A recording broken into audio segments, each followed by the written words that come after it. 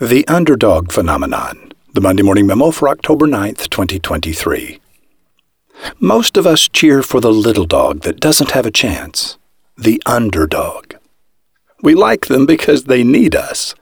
Underdogs are those little dogs that rise above their circumstances and overcome their disadvantages. It is the underdog we see in our mind when we say, "It's not the size of the dog in the fight that matters. It's the size of the fight in the dog." Underdogs do the best they can. They push and struggle and hope for a brighter future. They remind us of ourselves. The scientific literature suggests that fans of losing teams turn out to be better decision makers and deal better with divergent thought, as opposed to the unreflective fans of winning teams. Dr. Jordan Grafman, a researcher at the National Institute of Neurological Disorders, 2011.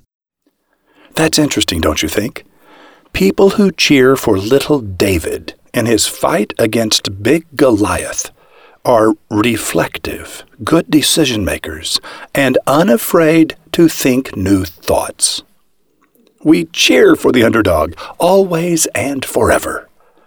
We go out of our minds with ecstasy when the underdog finally wins. That's our dog. We look at each other and we know. That little dog is you and me. The underdog is a cultural hero. How do human beings put into words their ideas about the meaning of human life? How do they convey through art and religion their beliefs about the significance of human life? They do it partly by investing in certain transcultural stories, like the one about the adventures of a culture hero, which, after a period of trial and hardship, always ends in triumph. Barry Lopez, Horizons, page 323. Do you know what has me concerned?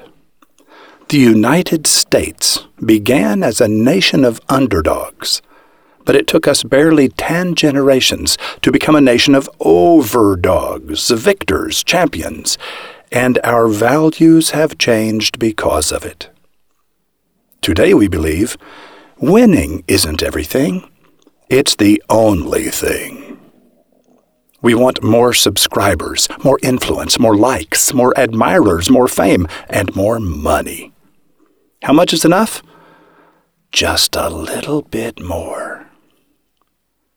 I suspect Louis Menand was contemplating all of this in June 2011 when he wrote, "In a society that encourages its members to pursue the career paths that promise the greatest personal or financial rewards, people will, given a choice, learn only what they need to know for success. They will have no incentive to acquire the knowledge and skills important for life as an informed citizen or as a reflective and culturally literate human being." Wouldn't it be great to have a nation and a government of people who were informed citizens and reflective, culturally literate human beings? Wouldn't that be great? Roy H. Williams. Today's promo will be read by our good friend Sergeant Schultz from Stalag 13. Yes, he's still around. Kurt Tufert has spent 4 decades helping people enjoy world-class sales success. When it comes to selling, Kurt has seen it all, done it all. Qualified customer prospects, help them pass their hesitations, and never feel rejection when rejected. Kurt can tell you how. According to roving reporter Rotbart, this week's episode will instantly boost your batting average in the great game of selling.